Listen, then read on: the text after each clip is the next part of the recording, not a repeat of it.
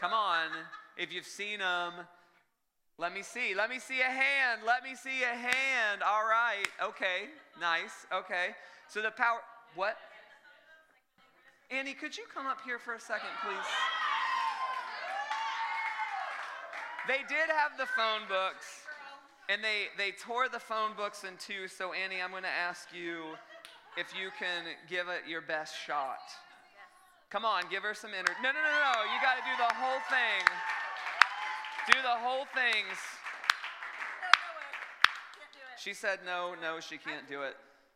You can, well, okay. Give us what you got. That was it. Okay, give us, no, stay here. We're not done. Okay, Strength and humility. So humility is knowing when you need help. So you obviously were unable to. You need help. All right, Daniel, let's help Annie. Annie, just move this way a little bit. And this is when we bring power tools into the equation. So you just hold it, Annie. You and Daniel hold it. And we're going to see if we can get through the phone book with the Sawzall. Just hold that. Just hold. Yeah, you're doing a great job already. Ready? Yeah, cue the music. Hold it tight, Annie. Hold it tight. Keep holding it. Great job. Hold it tight. We're almost there. We're almost there. All right, Annie. Finish it. Finish it. Yeah. All right. Great job, Annie. Honestly, that was largely irrelevant, but a lot of fun, so we did it anyway. So strength and humility. Strength is to know one's identity and calling and to embrace it without apology. So as we're moving through the message today, we're actually going to be moving through a couple of the Gospels, and we're going to be looking at the life of Jesus. And we're going to be looking at the life of Jesus before kind of even he begins what we consider to be his earthly ministry. That moment from like birth into the world, and then as a teenager, and then his relationship with his relative John, and looking at how Jesus embodies strength and humility. And we see this in Jesus, that strength is to know his identity and calling and to embrace it without apology. And on the other side of that is this idea of humility. And humility is the willingness to acquiesce to another, to open our hands to another. And sometimes we, in humility, acquiesce to God. We open ourselves up to God and we say, God, I trust you. God, I believe that your wisdom is for me, and I'm going to open my hands to you. And sometimes not only do we acquiesce to God, but we acquiesce to one another, knowing our strengths, knowing our calling, knowing our identity, and at the same time knowing what it is that we're not good at, that we're not called to, that we're not necessarily equipped to handle. And it gives us the opportunity to enter into relationships with one another by acquiescing to their strengths, inviting them into our lives and walking alongside of them through the journey of life. And we're going to see these two things, strength and humility, in the life of Jesus as we move through tonight. And here's the beautiful thing that we'll see along the way is that every time we practice humility, it frees us to live in strength. I used to think that strength meant being able to do everything. That I was strong when there were things that I couldn't do, and I came up to those things and I accomplished them. That it was this attempt at trying to move through life with the ability to do everything. But that is not strength. Strength is actually knowing our gifting and knowing our calling and having the humility to open our hands. And when we open our hands and give those things away to God and to others that we aren't good at, that we're not called to, it actually then frees us to live into our gifting and our calling. And so we see this relationship between humility and strength, that when we open ourselves up and practice humility, it frees us to live into the fullness of our identity. So let's begin looking at the life of Jesus. We're going to look at kind of 5 glimpses, 5 vignettes of his life. And we're going to start with Jesus as the King of heaven, the King of earth, the King of all things, before he even begins his life here on earth. In Colossians chapter 1, it says, the Son is the image of the invisible God, the firstborn over all creation. For in him all things were created, things in heaven and on earth, visible and invisible, whether thrones or powers or rulers or authorities. All things have been created through him and for him. And so we, even before Jesus comes to earth, we see this picture of him as creator and king over all things. But not only is he creator and king over all things, in verse 17 we see this: he is before all things, and in him all things hold together. And so he is the creator and he is the king, but he is also the glue that holds all those things together. And so when we look at these moments in Jesus' life, and as we know these stories of his earthly ministry, where he's standing in front of the Pharisees, and the Pharisees think that they're all wise and they're all knowing and that they have everything in control, Jesus as the king is standing in their midst as the one who created them and the one who is holding all things together. And this system that they think they control, the person that they're talking down to is actually the one who created those things and who holds all of those things together. This glorious one that we see Jesus in John 17, he prays this: "Now, Father, glorify me in your presence with the glory I had with you before the world began." Again, this picture of Jesus, the king, the creator, the glue that holds all things together, living in the glory of God before he even came to earth and began his earthly ministry. And so what do we see this king, this glue that holds all things together, doing? Philippians chapter 2, "Do nothing out of selfish ambition or vain conceit, rather in humility value others above yourself, not looking to your own interests, but each of you to the interests of the others. In your relationships with one another, having the same mindset of Christ Jesus." So what was that mindset? What was the mindset of the King of heaven? Being in very nature God, he did not consider equality with God something to be used to his own advantage. Rather, he made himself nothing by taking the very nature of a servant, being made in human likeness. So we see the all-powerful one, the all-strong one, choosing to come to earth and giving up that glorious existence, and in humility coming to give himself away to others. And that is what we see as Jesus is being born. We're going to move into Luke chapter 2. Emmanuel, God with us, that divine one taking on human flesh and choosing to come to earth. And we're going to read this passage that I think probably a lot of us hear every December. It's like the famous Christmas passage, right? But I want us to look at it and look at how we see this humility of the King of heaven and coming to earth in human form as a baby. In those days, Caesar Augustus issued a decree that a census should be taken of the entire Roman world. This was the first census that took place while Quirinius was governor of Syria, and everyone went to their own town to register. And so the story of Jesus coming to earth begins with the idea of Jesus being a number. The story of the King of heaven coming to earth begins with a census, and it points out to us that this King of heaven is coming as another baby. Today, 4.3 babies are born every second. That number was lower in Jesus' day. But Jesus is just coming as another baby with very little fanfare, without a lot of people knowing about it, as a number included in this census. I remember the first time I went to an audition. It was an audition for Disney. I was like 9 or 10 years old. And we went, and there were like 300 other little 9 or 10-year-old boys auditioning for this part. And it was literally called a cattle call. Because it was just like, all right, bring in all the cattle, we'll process these people, we'll see them sing a few bars, and then we'll go on to the next one. And it's this idea of just like, literally we were wearing a number on our chest, and we were referred to as a number. You hear this, people talking about it in prison systems, or even in relationship to the Holocaust, like the dehumanizing nature of just being referred to as a number. And Jesus, the King of heaven, comes to earth as a little baby boy, as nothing more than one more check mark on the census that was being taken. So Joseph also went up from the town of Nazareth in Galilee to Judea, to Bethlehem, the town of David, because he belonged to the house and the line of David. He went there to register with Mary, who was pledged to be married to him and was expecting a child. While they were there, the time came for the baby to be born, and she gave birth to her firstborn, a son.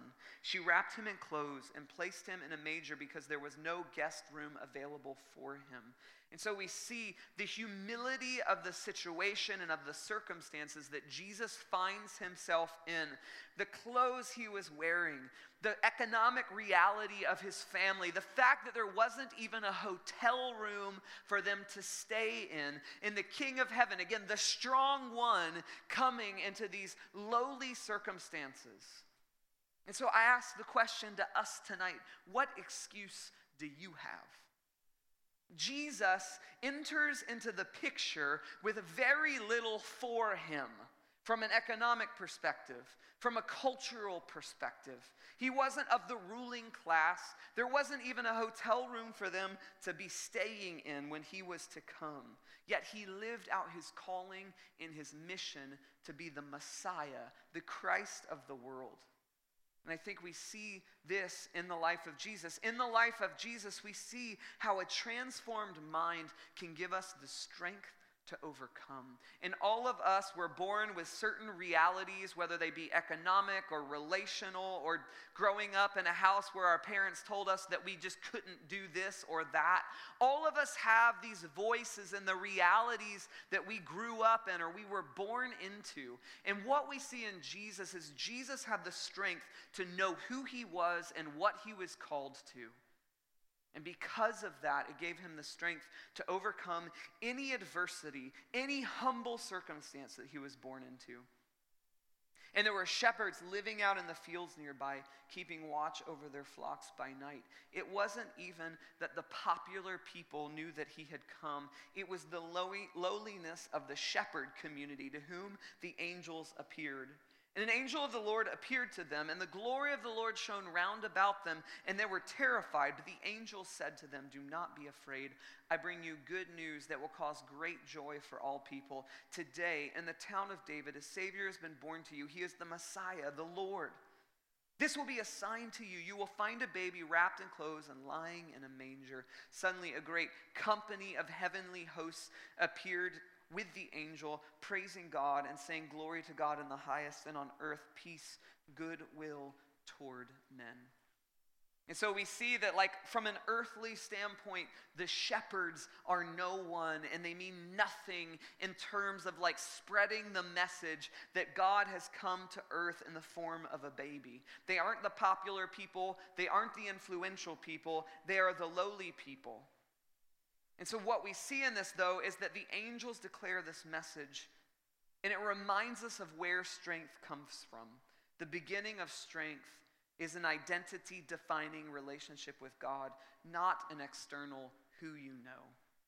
Jesus didn't know people. He wasn't famous when he was born into the earth. He left the fame and the glory of heaven and came to earth as a nobody, but it was the identity-defining relationship with God that was the beginning of his strength lived out on earth.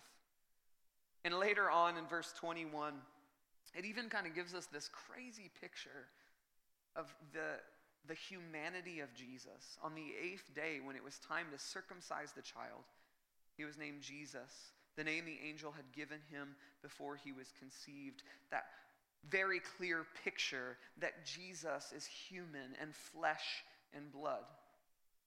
And so we kind of don't hear much about Jesus for the next several years, but the next glimpse that we're going to look at, the next glimpse that we have in Luke chapter 2 is Jesus going to the temple as a 12-year-old boy. And again, even in this, even as a 12-year-old, even as an awkward middle schooler, Jesus was ahead of the curve when it came to knowing who he was. Every year, Jesus' parents went to Jerusalem for the festival of the Passover. When he was 12 years old, they went up to the festival according to the custom. After the festival was over, while his parents were returning home, the boy Jesus stayed behind in Jerusalem, but they were unaware of it. And here we see this 12-year-old boy seeking his purpose, seeking his calling, the calling of his heavenly Father, and in the process, abdicating human expectation. Staying behind while his parents and relatives continued on to their home. Thinking he was in their company, they traveled on for a day. Then they began looking for him among their relatives and friends. When they did not find him, they went back to Jerusalem to look for him. After 3 days, they found him in the temple courts, sitting among the teachers, listening to them and asking questions. For my entire life, I've heard this passage talked about in the context of, the wisdom of Jesus just blew people away.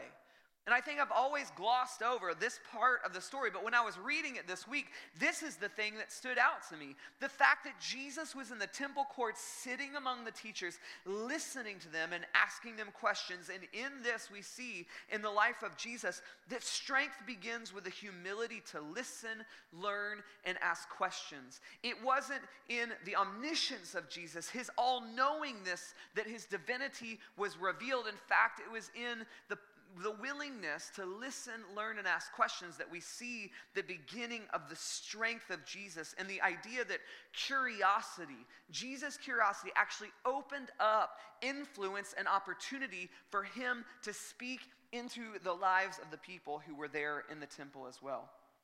Because this act of Jesus to understand actually was the beginning, was the platform for him to be understood. Understanding gives us a platform to be understood. And I think that's something that we can look at here in this passage and learn from Jesus. How often do we go into a place thinking that we are all wise, thinking that we are all knowing, trying to exhibit pride, and instead of living in humility and asking questions and seeking to understand, we walk in with something to say. But here in the life of Jesus, we see that it began with him walking in, asking, learning in humility. Let's look at Mateo and his relationship with his mom, Linda. Listen to me. Like I do this all the time, and if I go out at the house with the door, Matthew has his toys, and then Matthew has all his toys. Okay, but I have to yell at you guys. Okay, Linda, listen, Linda. Listen. Okay, what? Like everything they do at this house, it can't touch everything at Grandma's house. Okay. Okay, then what? Then you're not listening to me. Then you're not listening to me.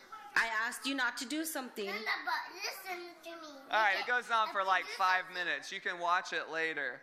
Mateo was seeking to be understood. He did not begin by seeking to understand Linda. But what do we see in the life of Jesus? The humility to walk into this environment and listen first. He listened and he asked questions. And because of that, the very next verse, verse 47, everyone who heard him was amazed at his understanding and his answers. We see he was sitting there, he was listening. He was asking them questions, and that opened up the door for him to actually then be able to engage in conversation. And his strength was revealed as the result of the humility that he exhibited in first listening. When his parents saw him, they were astonished. His mother said to him, "Son, why have you treated us like this? Your father and I have been anxiously searching for you." "Why were you searching for me?" he asked. "Didn't you know I must be in my father's house?" Linda, Mary, listen. "Don't you know I should be in my father's house?" But they did not understand what he was saying to them.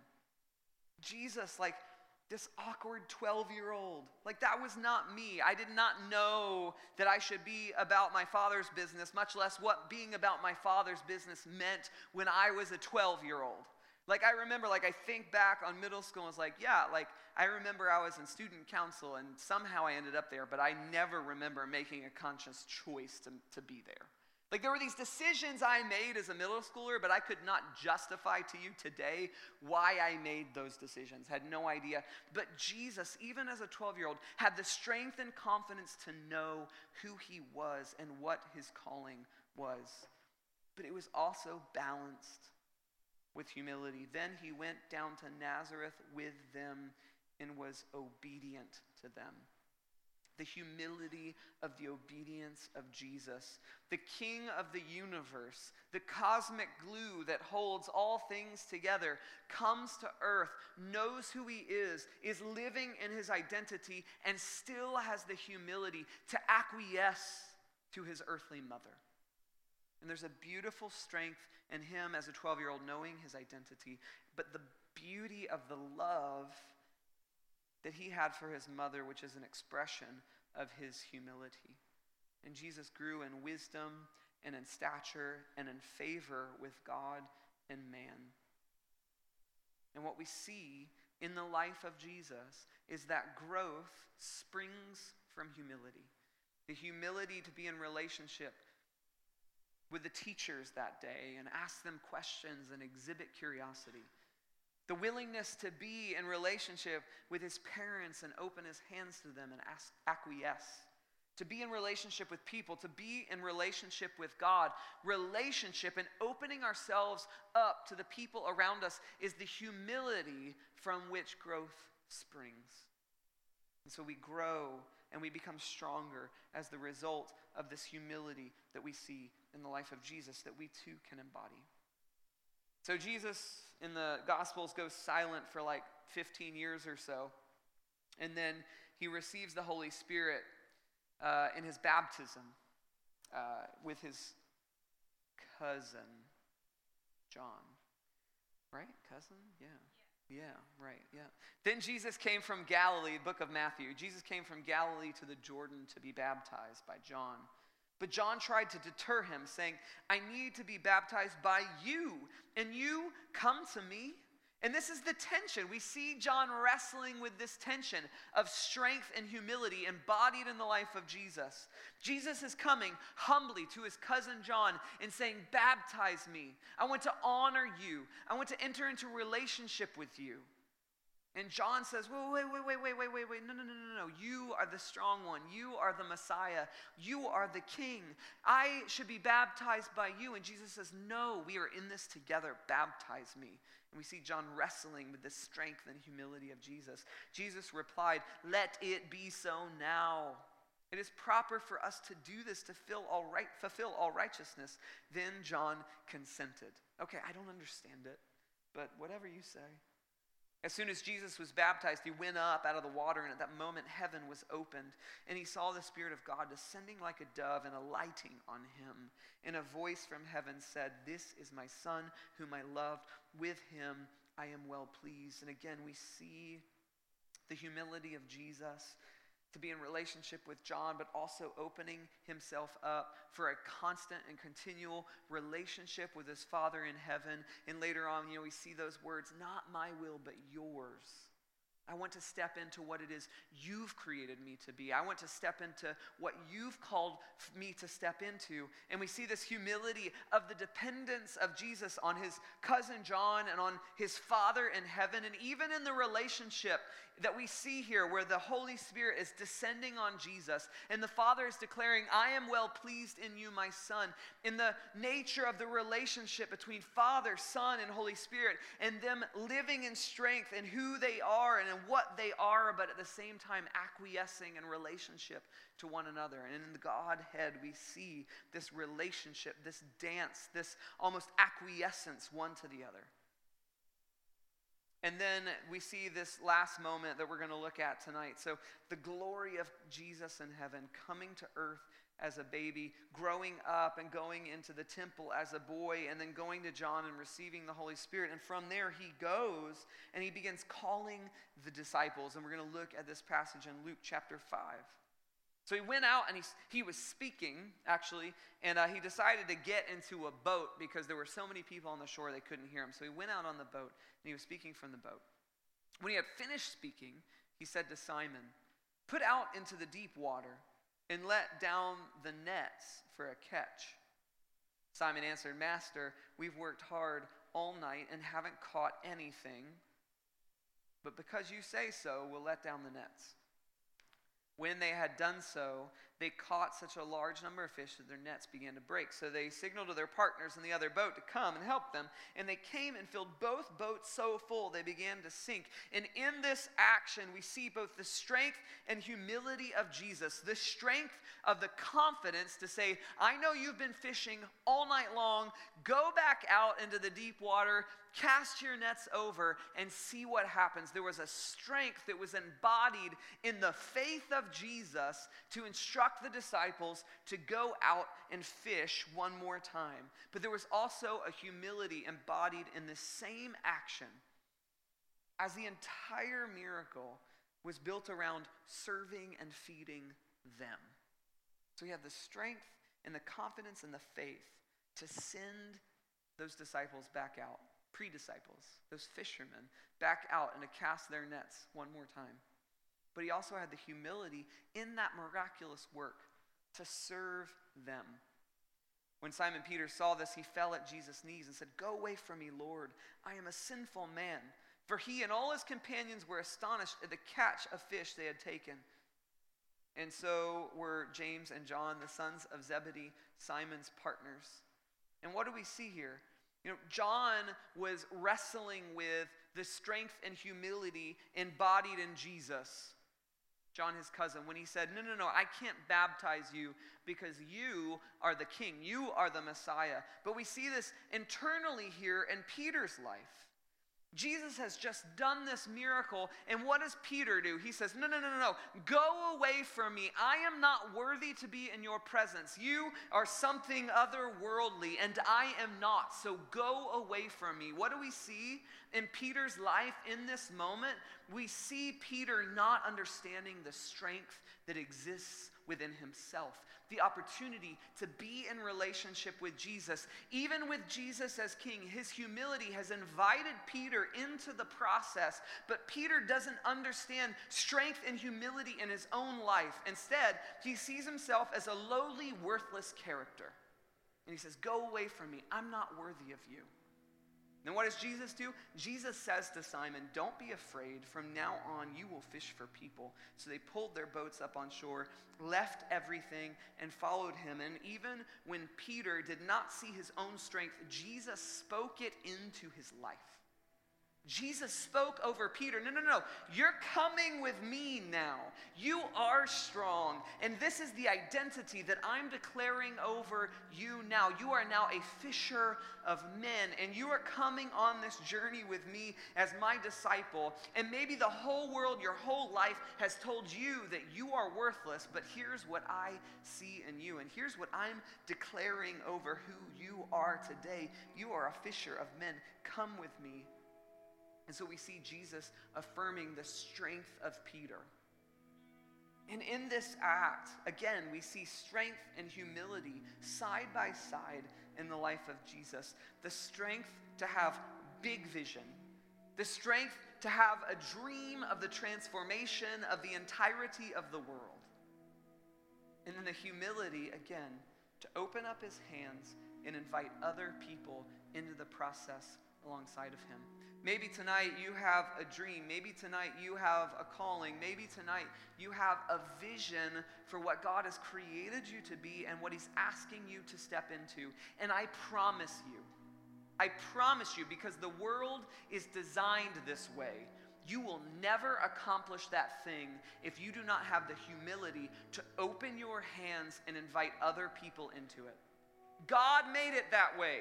The demonstration that we see in Jesus is that Jesus couldn't achieve the thing on his own because it wasn't designed that way. He had a big vision, but he had the humility to call and invite other people into it. And tonight, if the Lord has called you to something, if the Lord has gifted you with something, if he's given you a dream for something, I tell you, be humble enough to open your hands and invite the Lord and invite others into it, because it takes strength to have big vision, and it takes humility to let it be big by giving it away. If something is going to be bigger than the smallness of your human capacity, it will necessitate the investment of God and the investment of others to be bigger than you and to outlive you and to have an impact that is bigger than you. if we see it in the life of Jesus, there's no doubt that it's something that is true for us as well. So as we finish tonight, I want us to look at kind of these two ideas. And if you got your book, you can write about these two things. And I want you to write it down, actually. I want you to think about these two things, and I want you to write it down, because when we put it in words, it takes on a different level of reality. So the first is, what is an area in your life in which you're empowered for strength? What is something that God has gifted you for? What is something that you have been called to? What is a dream or a vision that He's planted in your heart? How has He implanted strength inside of you?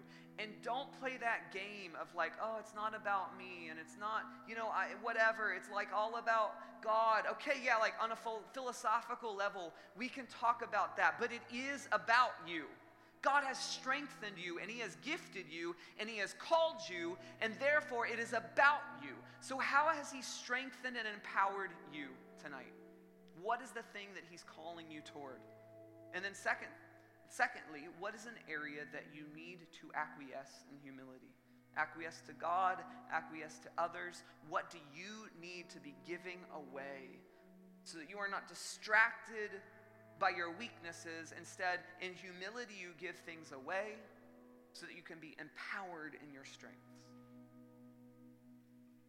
So I'm going to pray, and then we're going to take some time for you to consider these two questions. Lord, thanks for tonight. Thank you for the strength that you've placed inside of us. And Lord, I pray that we would be people who are humble enough to know our limitations and therefore step into the things that you have called us to step into. So you consider those two questions, and we'll sing in just a minute.